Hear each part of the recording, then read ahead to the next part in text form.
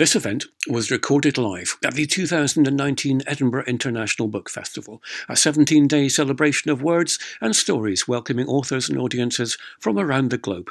You can hear more events by subscribing on Apple Podcasts, Spotify or Acast, and watch event videos at edbookfest.co.uk and on YouTube at edbookfest. Hello. Hello. Thank you all so much for coming out this evening. An enormous, packed, sold-out crowd. My name is Jenny Lindsay. I'm going to be chairing the discussion with Lem shortly. But before we start, a little bit of a sort of introduction and all the boring bits that I get to do so you can enjoy our wonderful, charismatic author. If you've got any electronic devices, please do make sure that they are switched to silent, so phones, Tamagotchis, those kind of things. Make sure that you do that. Also, the way that the event's going to run is I'm shortly going to get a huge, rapturous round of applause for our author. Then we're going to have a discussion, a bit of a reading from the book. There will be time for audience questions at the end, about 15, 20 minutes. So do make sure that you have questions, because that would be great. And that's it, I think. Yeah, thank you for coming out.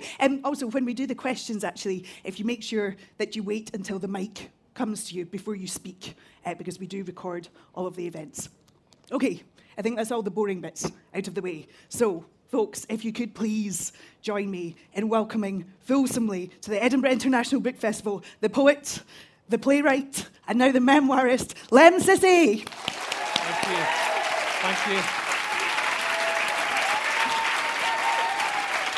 Thank you.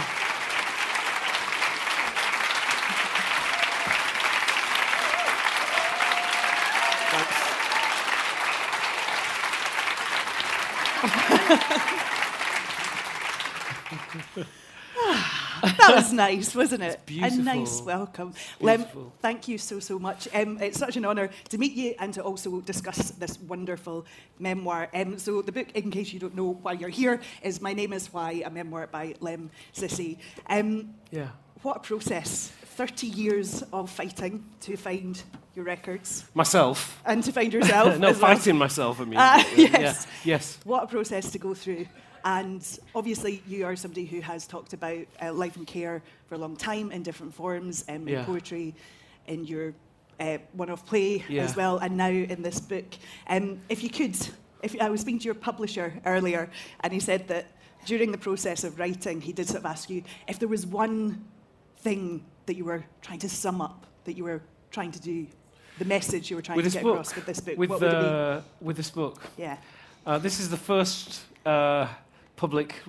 official public reading of the book. The first event at the Edinburgh Festival, which is quite incredible.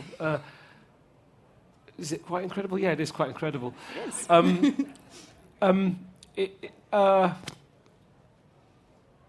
wanted to tell my foster parents, and also to tell the parents, the new families that I found. I wanted to tell them what happened. And if family is a set of disputed memories between one group of people over a lifetime, if family is a set of disputed memories between one group of people over a lifetime, I sort of realized at 18 that I had nobody to dispute the memory of me for the previous 18 years of my life. And I then I had an image, right, when I left at 18, and it was this. It's that you play, I thought through metaphor. So you play squash. It's a very difficult game to play, squash. And you play it, and you use muscles that you didn't know you had. You use muscles that you didn't know you had. You grow muscles in places that you didn't know you had when you play squash. And the ball comes back at really awkward angles, and you have to reach for it, and you start to understand your body and the weaknesses in parts of your body that you didn't realize that you use in day-to-day life. It's a very full experience of the body, squash. And at 18, the metaphor, the thing that struck my mind is that squash is like family. It's a difficult game at times. It contributes to your health. It gives you strange muscles in places you didn't know. You can be more angry with your family than you can with anybody else. More loving also, more funny. You're a personality to your family that you may not be in other places. And you grow muscles in places which are funny tics. You have language that you use only within the family, only words that can be interpreted by that group of people. You are angry about something that you don't deserve to be angry about, but you'll carry it for the rest of your life. And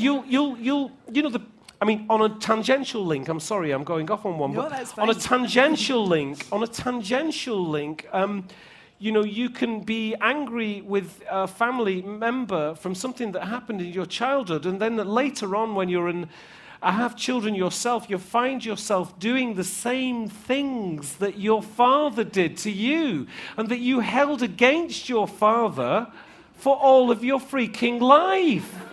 The privilege of family and the proof of relativity is that you never have to call your father up and say, I'm sorry, I've just done the same thing that you've done.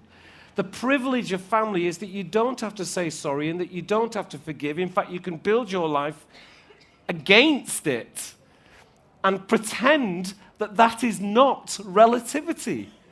When I left care at 18, I realized I didn't know anybody who knew me for longer than a year. And it was like watching other people play squash and grow muscles and then get married to people who saw that muscle pain. And they were like, oh, yeah, and you walk like this because of your squash game. And you need somebody who also walks like that. You see, and you're both like, are you all right? Yeah, I'm fine. I'm fine. And you lock in, and then you spend a lifetime knowing this muscle strain or working through it. And I realized at 18 that and this is true, that I'd hit the ball and it wasn't going to hit a wall. It was just going to go straight out. And the only logical option is that those muscles would waste away beneath me. You had to tell this story, basically, didn't you? The nature of family is like an exercise, like a freaking workout. Yeah. I said freaking, just for anybody. That's absolutely fine. It is. I realized at 18 years of age that I didn't know anybody who knew me for longer than a year. Right? That sounds mad, doesn't it? Hey, I went out at 18 years of age knowing that I didn't know anybody who knew me for longer than a year, and I knew that would hurt me most on my birthdays at Christmas, because that's when it would be evident. Mm-hmm. That's when the evidence would show itself to to nobody except for me. That's when I could go, yep, there is nobody, forever. How do you communicate to other people what you don't have? How do you communicate that an institution exacted that on you and had locked your files away and would not answer your calls? Within 3 years, I had a double... They're doing this because of the book launch, by the way. Just so you know. They're like, Lem's here. Did you hear his Desert Island Discs? That's what they're saying. Scottish Dragoons playing Amazing Grace. He's an honorary Scot, they're saying. Well, that's a little debate. Should we split up into small groups to discuss whether that's a relevant thing? And there you go. There's the joker. There's the audience dancer. There's the brain that doesn't stop trying to find purchase in connection through laughter. And I knew that wouldn't suffice ever. Yeah. So I knew that I was good at something, that I loved being good at something, but it meant nothing in that I was relative to nothing. So, I'm good at relationships. Thank you so much. As a psychotherapist in the audience going, yes. I suppose, I mean, one of the things that does recur throughout the memoir from the very, very start is that sort of almost pathologizing of perfectly ordinary childhood sort of behaviours. Nicking the biscuits, or being boisterous in the classroom, or having perfectly ordinary sibling rivalry with my brother, with your brother. Yeah. And what struck me as I was reading it, and I will admit I was in tears reading parts of it, while also just absolutely raging at other parts as well, is that sort of pathologizing of ordinary behaviours that was happening. That you had no way of knowing that that's what was happening in those early days. Yeah. It's all in the book. The proof of what happened is all I wanted, but it was still shocking to me to read. And it's shocking to me now to read. I've got my headphones on. Yeah, so you do. What the hell am I doing with them on? Hang on. Look, I thought it was a style. No, it's not a style thing. It's ridiculous. I'm sorry.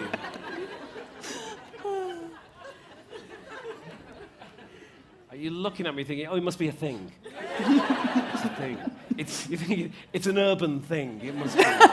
Not that. Come on, the discussion about what shoes to wear before we came on as well. Pardon? Go on.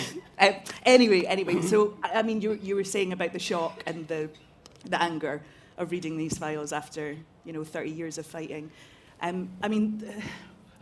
It's a book about emotional. It's a book about emotional violence and institutional. I can't finish that sentence, but the worst thing you can do in an institution is to know that it can't serve its core purpose. Yes. When you know that inside an institution, and if you are its core purpose, you're a threat. So the institution, in you being a threat, via being innocent, the institution will lay down a set of rules and will judge you whether you're good and bad within those rules. Now, it is the nature of childhood that you will be bad. That's the nature of childhood. But when a child in care, a threat to the institution as to their pure innocence and need of care, then them being bad, which is a natural thing that a child will do, is seen as a threat to the institution, and therefore we need rules to contain them from being bad. So from being their natural self. Anybody who's got a child will know, and some people here have children who've taken drugs, children who've got drunk, children who've stayed out late at night, children who've sworn in the front room, children who've threatened to run away, children who've said the most hurtful things to their parents that they would not believe that their own child would say. A child in care does any of that, and they are locked away. They are told that they are intrinsically bad human beings. And they are not. And they never were. And worse still, they go into care traumatized. If anybody deserves to be bad, it is them. Being bad is a celebration of who they are. Running away from a children's home is what a child does when they feel insecure. Where the hell are they going to run to? Where are they going to run? They don't know where they're going to run to. You come into care for care.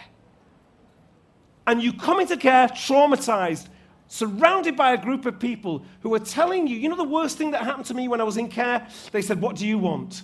How can we, what do you need? I came into care for care, not to be asked to be an advocate, not to be asked to feed back to the machine. Speaking is a small part of communication, especially in children. People say they want to give us a voice or give a child a voice. It's not case of giving a child a voice so they can feed back to the system about what it is not doing. You expect a child to articulate that through a children's council, through an organisation, through a panel who can feed back to the social worker whom they went to for care. It's wrong. The system is wrong. Childhood is a celebration of innocence, of making mistakes, of testing your emotions. Even the most enlightened children's services do not get it. Every single child who's in care should have an improvised care around them. And it is possible if that is the aspiration. Yeah, I think it's fair. And I believe that one day... I feel like I need to applaud that. I did an interview with John Humphreys yesterday. Oh, he was in tears and I was in tears. Yeah. I'll be guest editing the Today programme on Tuesday. Oh. And he said, you're a crusader, aren't you? I'm not a crusader. I'm not part of an organisation. I'm not trying to get funding. No, I'm not trying to get funding. I'm not trying to get funding. You know, I set up a thing called the Christmas Dinners for Care Leavers, and it actually inspired the Christmas Dinners for Care Leavers here in Scotland. But the central idea of the Christmas Dinners is that it is not an organisation, that nobody is the boss. How do you make something have incredibly high standards, accredited kitchens, referral forms for every young person who comes to the Christmas dinner? How do you have all of those things and not have an organisation, right? 2013, there was one Christmas dinner that happened in Manchester. 2017, there were 17 Christmas dinners for care leavers between ages of 18 and 25 throughout the country. Total success. Everyone in every city sets up, it uses a model, and it puts on the Christmas dinner for care leavers. And there's no organisation, and nobody is the boss, and there's no minutes. No minutes, that sounds great. It's not possible, right? It is. I think you were going to share some of your memoir. Yes, I was. Yes. So what parts were you thinking of? Well, I'd like to read the preface, which is the... I've got to work out, you know, whether how I present myself when I'm doing this book. Does it feel sort of? I know as somebody who writes from sort of trauma as well, that sometimes when you want to get across a huge, wide social, political point about your own individual experience, but also there is that, where do I draw the line? Is that kind of how you're feeling? Yes, it is. But I also, I love an audience. Yes. You know, I think it's something to be really respected. And I think this book deserves a more sober mind in me. There are lots of points that I might make in this situation, for example, but that's not what this is about. This is my story. Does this make sense? Yes. I've been trying to get this out ever since I left care. When I found my files, the last insert of my files is my request to see them at 18 years of age, where I had to... I'll preface. At 14, I tattooed the initials of what I thought was my name into my... And do you know what the other truth is? And I will read it, but the other truth is that I know my poetry with the audience, but I don't know this. So the truth is what I have to do is just trust the process. At 14, I tattooed the initials of what I thought was my name into my hand. The tattoo is still there, but it wasn't my name. It's a reminder that I've been somewhere I should never have been. I was not who I thought I was. The authority knew it, but I didn't. The authority had been writing reports about me from the day I was born. My first footsteps were followed by the click, clack, clack of a typewriter. The boy is walking. My first words were recorded, click, clack, clack. The boy has learned to talk. Fingers were poised above a typewriter, waiting for whatever happened next. The boy is adapting. Paper zipped from the typewriters and into files. The files slipped into folders under the S section of a tall metal filing cabinet. For 18 years, this process repeated over and over again. Click, clack, clack. Secret meetings were held. The folders were taken out, placed on tables, surrounded by men and women from the authority. Decisions were made. Put him here. Move him there. Shall we try drugs? Try this? Try that? After 18 years of experimentation, the authority threw me out. It locked the doors securely behind me and hid the files in a data company called the Iron Mountain. So I wrote to the authority and hand-delivered the letter. The reply informed me I had to write to customer services. So I wrote to customer services. Customer services replied to say they were not permitted to release the files. The authority placed me with incapable foster parents. It imprisoned me. It moved me from institution to institution. And yet now, at 18 years old, I had no history, no witnesses, no family. In 2015, following a 30-year campaign to get my records, the chief executive of Wigan Council, Donna Hall, wrote me a letter. She had them. Within a few months, I received 4 thick folders of documents marked A, B, C, and D. Click, clack, clack. On reading them, I knew. I took the authority to court.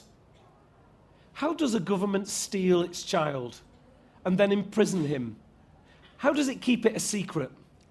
This story is how. It's for my brothers and sisters on my mother's side and my father's side. This is for my mother and father and my aunts and uncles and for Ethiopians.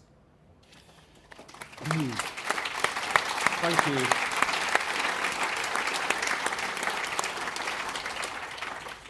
Shall I read a bit more? If you'd like to, yeah, absolutely. Yeah, this is when I threatened to kill all of the family. This is the first time I'm going to read the report. So there's lots of little reports in the middle of it. Each chapter begins with a verse. I do morning tweets where I try to describe how I feel and the sun and the darkness. Every morning, about 5 o'clock in the morning, I wake up at 5. I've always woke up like that. My favourite is, how do you do it, said night. How do you wake and shine? I keep it simple, said light. One day at a time. And you know, there are people who've been in hospital, people with cancer, people who have died.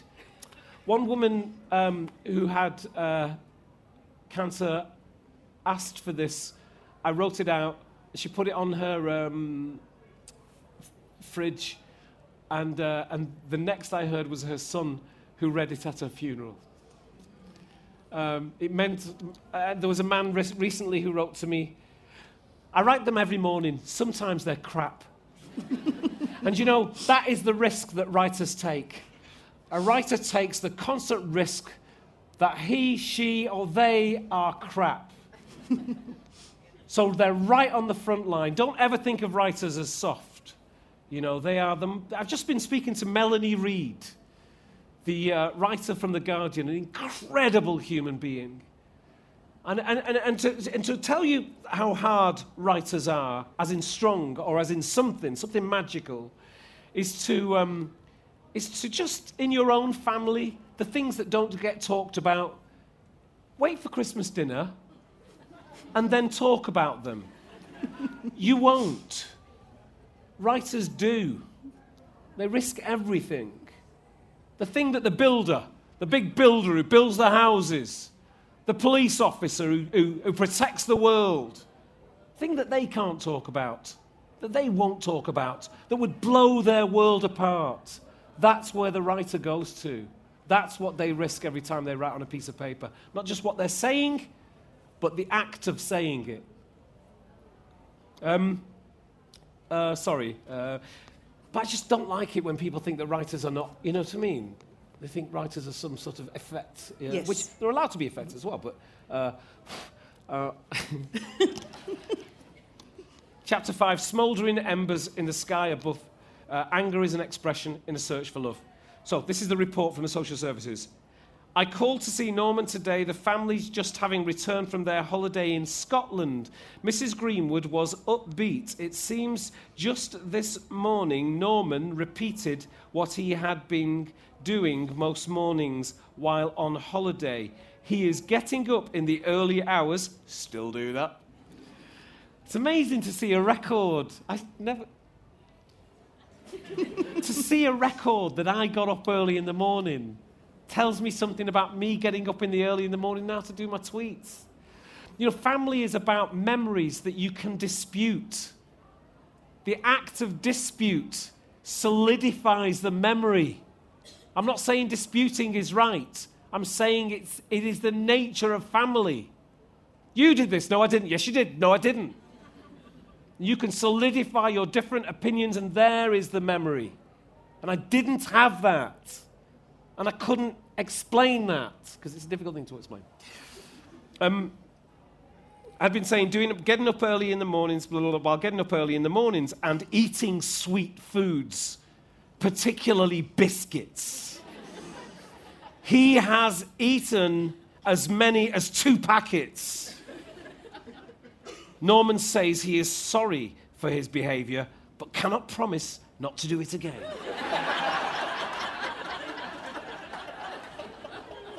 Because I had to be truthful, because Christianity said you had to be truthful. 8 years old, for the record, I did steal biscuits, but not 2 whole packs. The exaggeration would come back to haunt me. What I did was this. I stole biscuits from the tin, and then I rearranged the biscuits in the tin in a stacked roof column system to hide the fact I had stolen them. Genius. One holiday in Scotland at my granddad's home, the family left me in the cottage as punishment for lying about stealing some cake. Sarah, Christopher, David and Catherine walked down the hill to Lochinver, and I thought I'd been locked in my room, but the door was open. I sobbed my way downstairs. The rich smell of silver birchwood from the embers of the fire filled the front room. Wiping tears from my face, I saw on the table a half-cut ginger cake. The tears evaporated, replaced by butterflies in my stomach. Maybe I can have a piece, I thought. If I cut it in exactly the same way as it was already cut, then no one will notice. I've taken a slice. Genius. And so I did. McCavity was much cleverer than that. The cake tasted so good that I figured one more slice wouldn't do any harm at all. There were no witnesses, but then there was only one suspect. It tasted so good, so I did it again. And to this day, I don't know why I got into this habit of stealing biscuits and bits of cake, but I did. They told me I was devious. The problem was that my first instinct was to say, I didn't take the cakes. I hadn't considered that the reason they had left me in the cottage in the first place was as a punishment for stealing cake.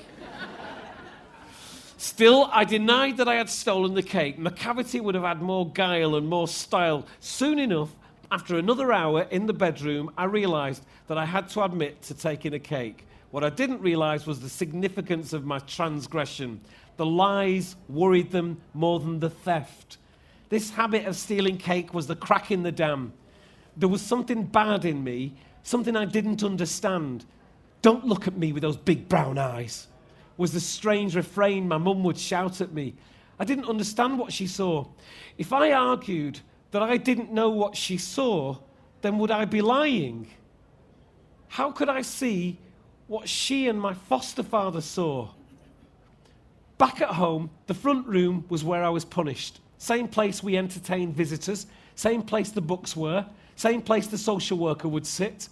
The leather sofa was polished to perfection and smelled of pledge.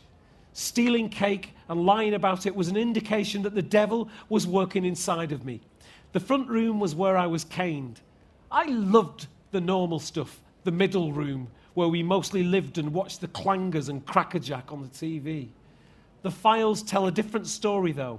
a story narrated by my foster parents and filtered by the social worker. Within 3 years, it will be reported that I threatened to kill the entire family, except for Helen.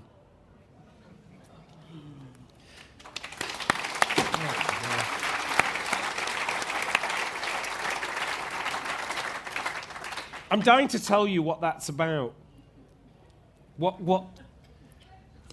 Can I tell you? Yeah. Because it's in the book. Yeah, well, But I've read maybe the I book, shouldn't so- tell people. Shall I tell them? Tell them, Okay, yeah. right. Yeah, Do you want to hear? Tell them. So I'm in my bedroom, right? I'm a kid. This is really I'm really pleased to be writing this book because I've got relativity with the memory. Because in the report it says, and the report's in the book, take Lem away. He has threatened to kill all of the family except for Helen. It's very specific, isn't it, that? So I'm a 11-year-old kid, and I threatened to kill like some kind of Rambo child, to kill all of the family except for Helen. This is a family that I've been with since I was 3 months old. This was my mum and dad. This is the people who taught me to say mum and dad, who told me that I was with them forever. And that my birth mother, was a bad person for leaving me. It all fitted. The narrative was perfect. This is who they are, and this is who I am, and they are my mum and dad. I'd been fighting with my brother in the bedroom, Christopher, and I'd said to him, I'm going to kill you. My sister, it's obvious. My sister had gone downstairs and said, Lem's threatened to kill Chris. And that's what that is. Tell me a boy that has not said to his brother, who's a year younger than him, I'm going to kill you. Yeah. But what I didn't say was, I'm going to kill the entire family except for Helen. That didn't happen. Never has that happened since. I didn't go into children's homes threatening people. So that exaggeration, very slight, that then gets reported to the social worker, that then becomes a case in my files against me, is the same as the exaggeration of 2 packets of biscuits. I didn't steal 2 packets of biscuits. I had a system. But that deliberate exaggeration to the social worker to show the hell that my foster parents was going through was what that was about. The hell that my foster parents was going to, it was this. They'd had 3 children. The third was an accident, Helen. And that's what she called her. And I was the fall guy for the family. Anybody who's got a series of kids knows that one of them is often the fall guy. And you'll show them up against being the fall guy. Every family has its fall guys. There's a quote in the book that stuck with me about a foster child will show the cracks or expose the faults. If there is a crack in the relationship of the family, which there is in all families, that's the nature of family. Dysfunction is the heart of all functioning families. And if it wasn't, Christmas dinners would be easy. Dysfunction is at the heart of all functioning families. And the thing about a child in care, because outside of the dysfunction is the PR company of family, by the way. The PR company of family starts at school when you say, hey, don't you say anything about my mum. Don't you say anything about my dad. Your dad might be beating the crap out of you, but that's the deal at school. Don't talk about my... The PR company goes from there to Marks and Spencer's adverts at Christmas. And an idea that family does not have dysfunction in it. That's the deal breaker. Dysfunction is at the heart of all functioning families.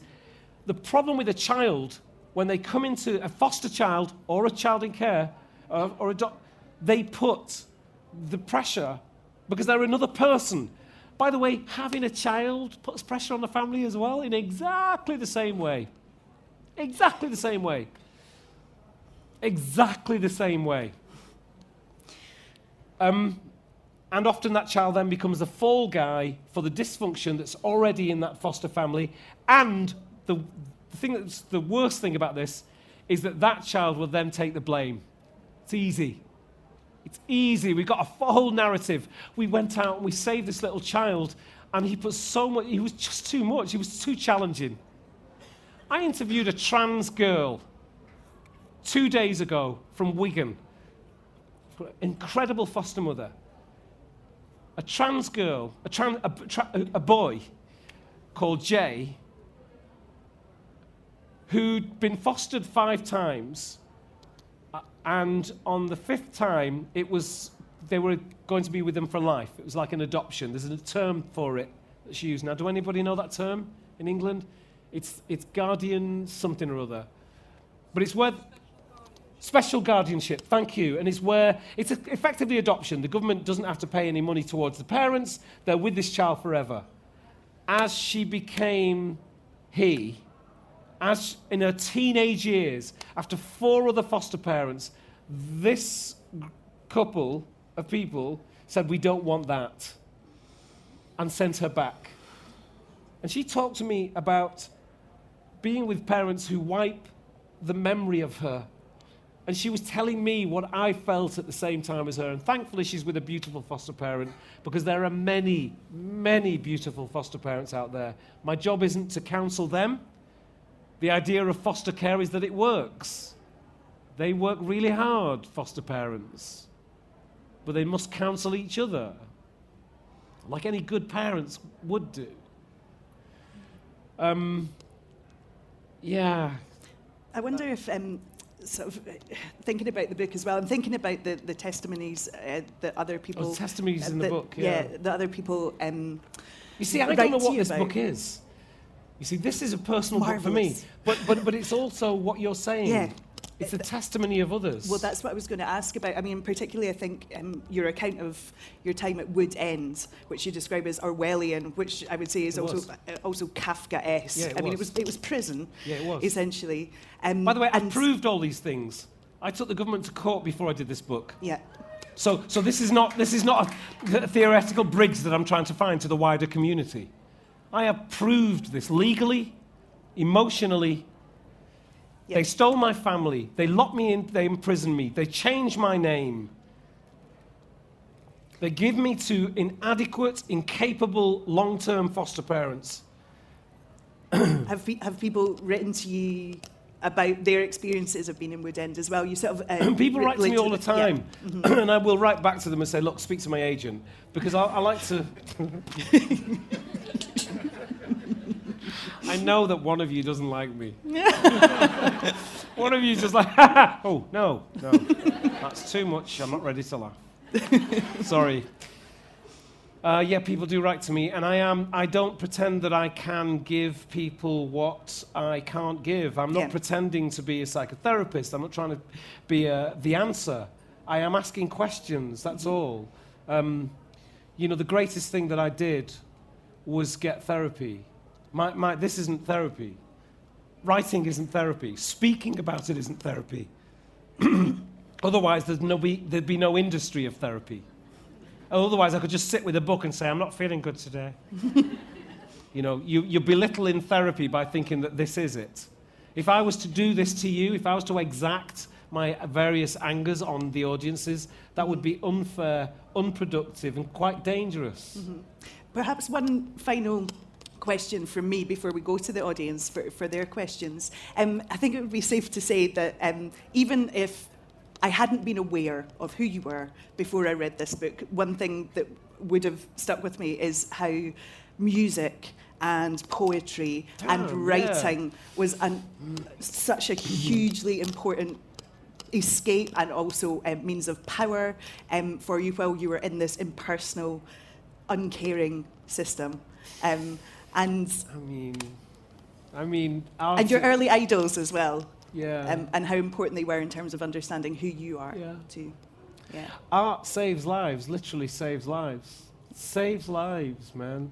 And it won't, it doesn't hide, the truth will out, however unpalatable it may be, and how it may not fit with any institutional ideas of how a human being can do. Art is how we translate the human spirit. That's why you have art in religions. Mm-hmm. That's why people sing. That's why we read poems at funerals or at weddings. We need some bridge between the spiritual, the physical, the past, the present, the future. Something that lifts us to a higher place, that celebrates our humanity, that is not fearful and not frightened. You know, poetry does that. It is a warrior for the human spirit. It is Nan Shepherd, and it is the living mountain. What's the book called? Yeah, it's the living mountain. It's nature writing. John Burnside said that metaphor is as close a human being can get to their environment. Think about that. Your Bibles, your Qurans, they're all written through metaphor of nature. Metaphor is as close a human being can get to their environment. What a powerful thing to say. Tells you everything about Nan Shepherd. About why we look at statues, why we read books, why we listen to music, why, it's beautiful.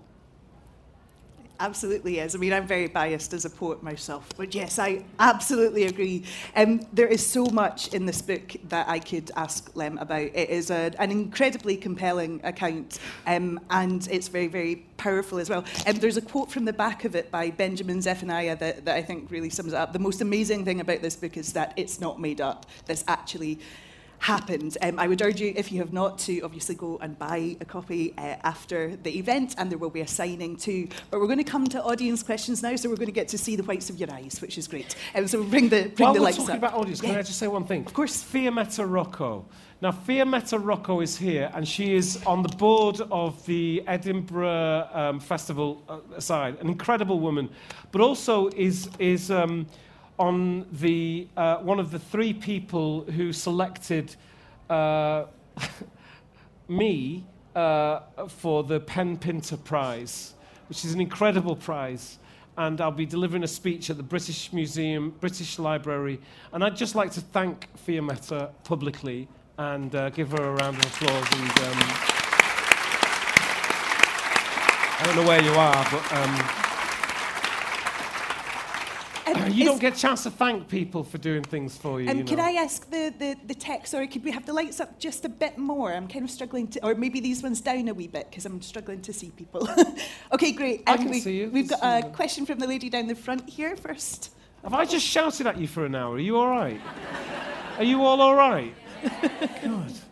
Good. Okay. Hello. My question is, I think that one of the most important social services is for people to put themselves forward as potential foster carers and adopters. Yes. I wonder what you think about this, and do you actually actively promote fostering and adoption? I've just done a programme. If you listen to the Today programme on Tuesday, you will hear me promoting fostering and meeting some incredible foster parents as well. I believe in terms of adoption, I believe it's the greatest thing that one human being can do for another. And that is because a child will test you politically, financially, spiritually, socially, on every level. And anybody who's got a child knows that. You know, a child will test everything about you within their 18 years that they're with you. That's the nature of what a child does to a parent. And therefore, adoption is the greatest thing that a human being can do for another, period. And therefore, abuse in adoption is the worst thing that a human being can do for another. Now, I believe in fostering and I believe in adoption, but when it works, it should work. So that's the good thing. If it doesn't work, we have to look at the one that doesn't work.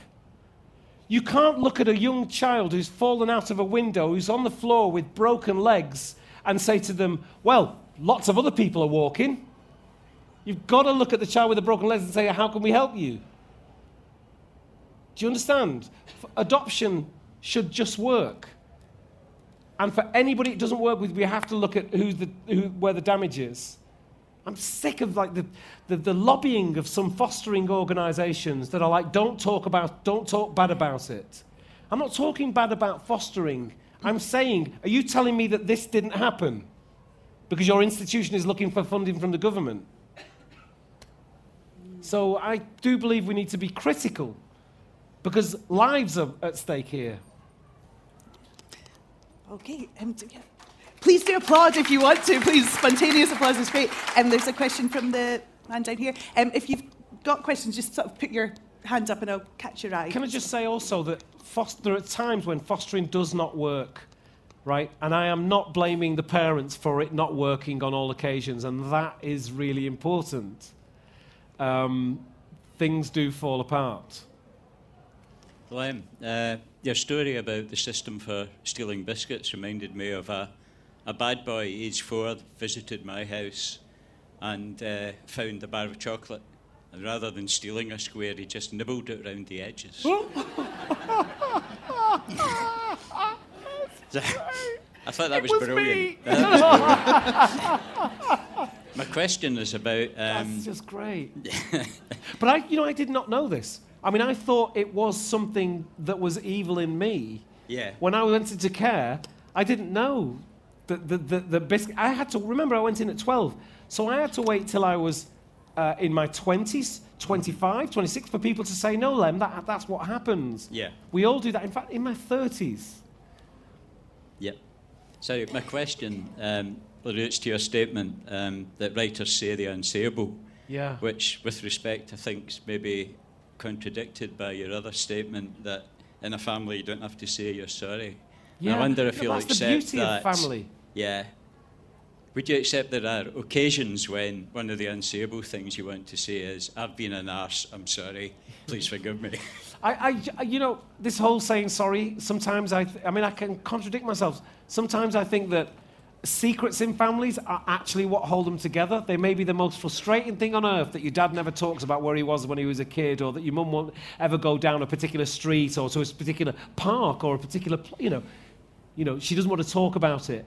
Sometimes those are the things, the wisdom that can be held inside of a family is, we don't need to talk about this right now, But I do believe that there becomes a generation, it could be 10 generations down the line, and there will be one child, doesn't make this child better than the others, by the way, who opens their eyes and says, there's something wrong, I need to go back and find out what it is. And that will happen at some point in the future. But in the present, sometimes it's better not to talk about the war. Do you know what I mean? Not to hurt the mother who's like, no, I don't want to go there. And you may know that your mother had all kinds of behaviours, never really went out of the house, cleaned thoroughly everything to an inch of its life, but that's how she had to hold it together. We need to respect and uphold that as well. It's interesting, isn't it? Yeah. Okay, we have a question from the And by the way, I know all of these things through not having a family. And I wouldn't wish it on my worst enemy to know what I know about family through not having it. That's why I wrote this book, so that my family could see what it's like. Yes. Hi, good evening. Hello. Thanks so much. It's really interesting what you have to say, and you are really brave. I'm sure you're used to talking about all this, but I mean, it's really good to hear. As someone who's been in care myself, I'm really interested to know if the legal process is worth going down, because probably... Are you kidding me? Is it worth... Is it worth going? What did you get from it, though? I got £100,000. Jeez.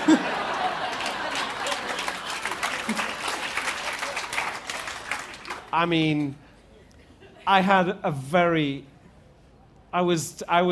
How could I prove? You stole my name. You stole my family. You imprisoned me as a child. You denied me of my own mother. And then you let me go and you explicitly said, give him nothing. How can I prove that?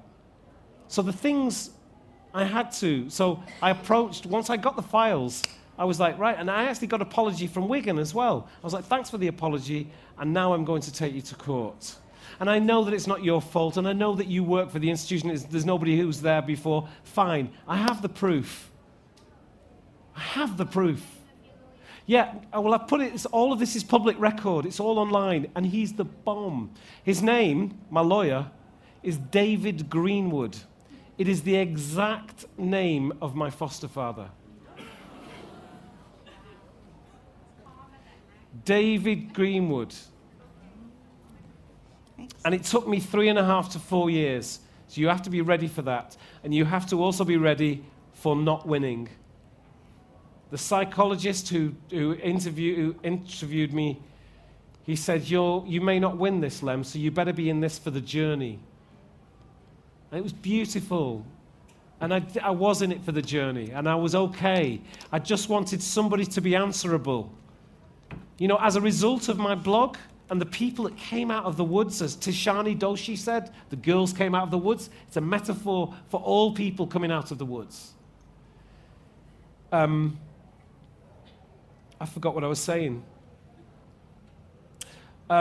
People came out, in my blog, and they said, and they've got worse stories than me about abuse, about pure abuse. And therefore, the police started an investigation called Operation Milan into Wood End Assessment Centre.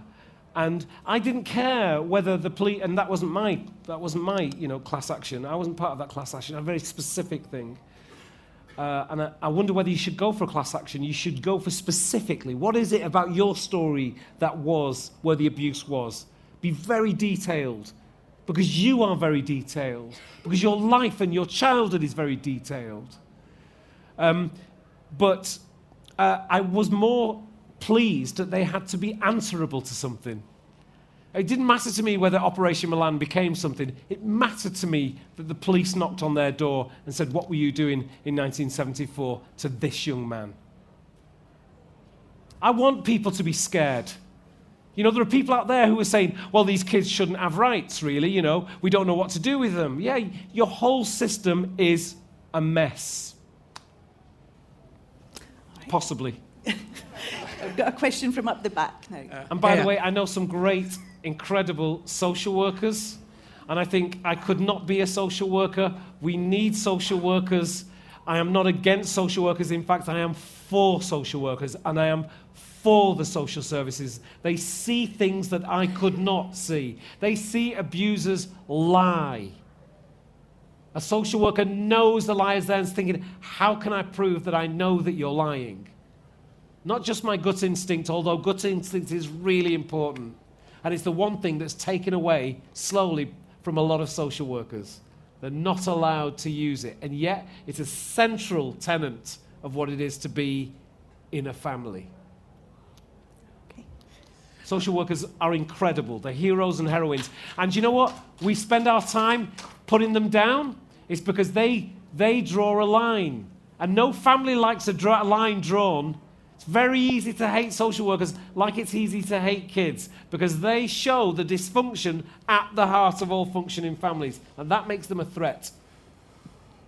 Yes. Yeah, thank you. And another thing. No, I'm sorry. No, come on. Sorry.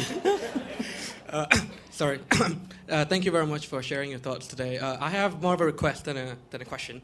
I went to the University of Manchester, and I saw your poem that we have in the university plays written, yes. and it's beautifully written, and as you say it, it's so beautiful to say Thank you. And I was wondering if you could share a poem today before you leave, as a request, if that's possible. Thank you. Thank you. Thanks.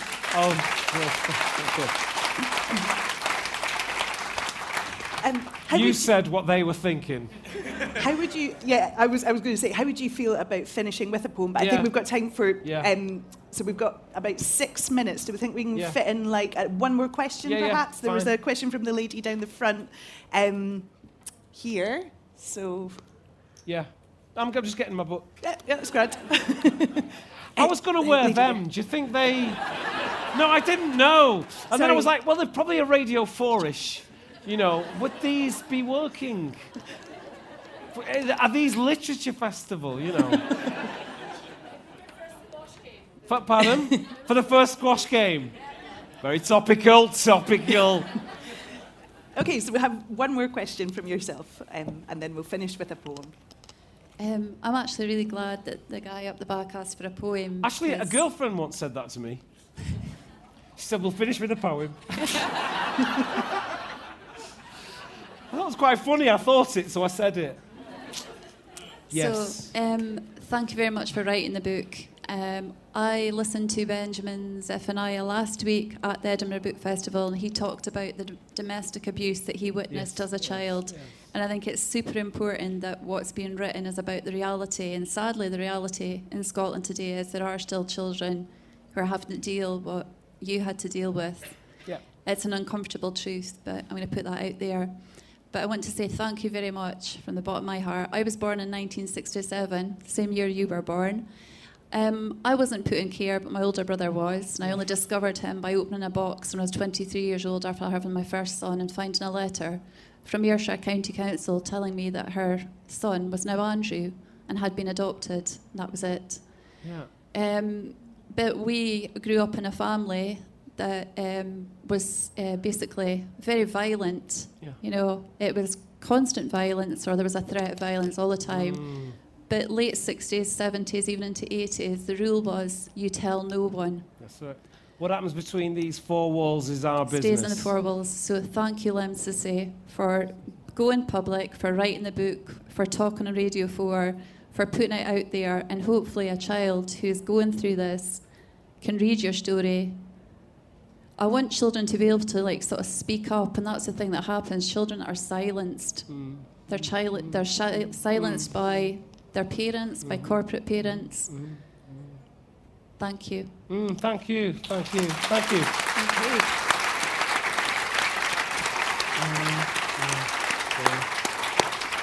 Thank you.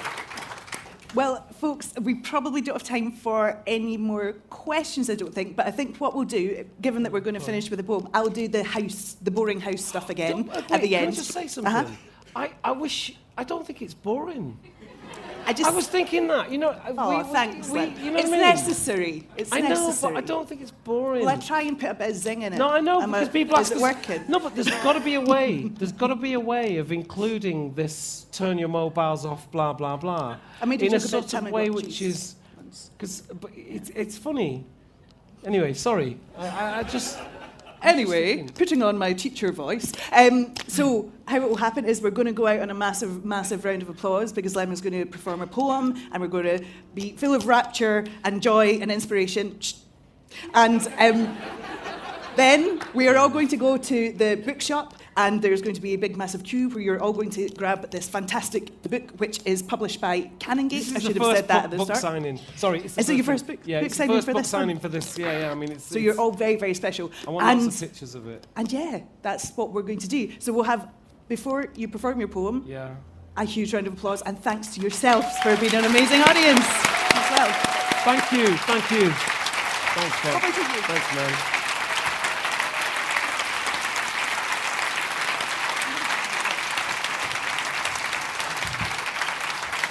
Thanks. Well, I guess, what's beautiful about this is that poems that I've written will make more sense now. Like, I wrote my poems, they were flags in the mountainside. I was here then. I felt this now. And now that you see this, you'll see the poems in the light that they deserve to have. This is incredible. So this is a poem called Suitcases and Muddy Parks. It's like you say I'm a lying child, I say I'm not. You say there you go again. You say I'm a rebellious child, I say no, I am not. You say there you go again. Quite frankly, Mum, I've never seen a rebellious child before. And when my mate said, races through the park, the muddy one, I didn't think about the mud. I didn't think about the mud. When you said, why are you dirty? I could hear the anger in your voice. I said, I raced my mates through the park. You said it was deliberate. I said, I didn't. I did. But it wasn't. You said I was lying. I said, no, I'm not. You said, there you go again. Later, in the dawn of adolescence, it was time for my leave. I with my suitcase and social worker. you with your husband, we walked our sliced ways. Sometimes I would run back to you like a child through a muddy park, adult achievements tucked under my arm. Then I'd explain them with a childlike twinkle in my eye, thinking, any mother would be proud. But your eyes, desperately trying to be wise and unrevealing, reveal all. Still, you fall back into the heart of the same rocking chair, saying, there you go again. And I did go. And I have gone. Thank you.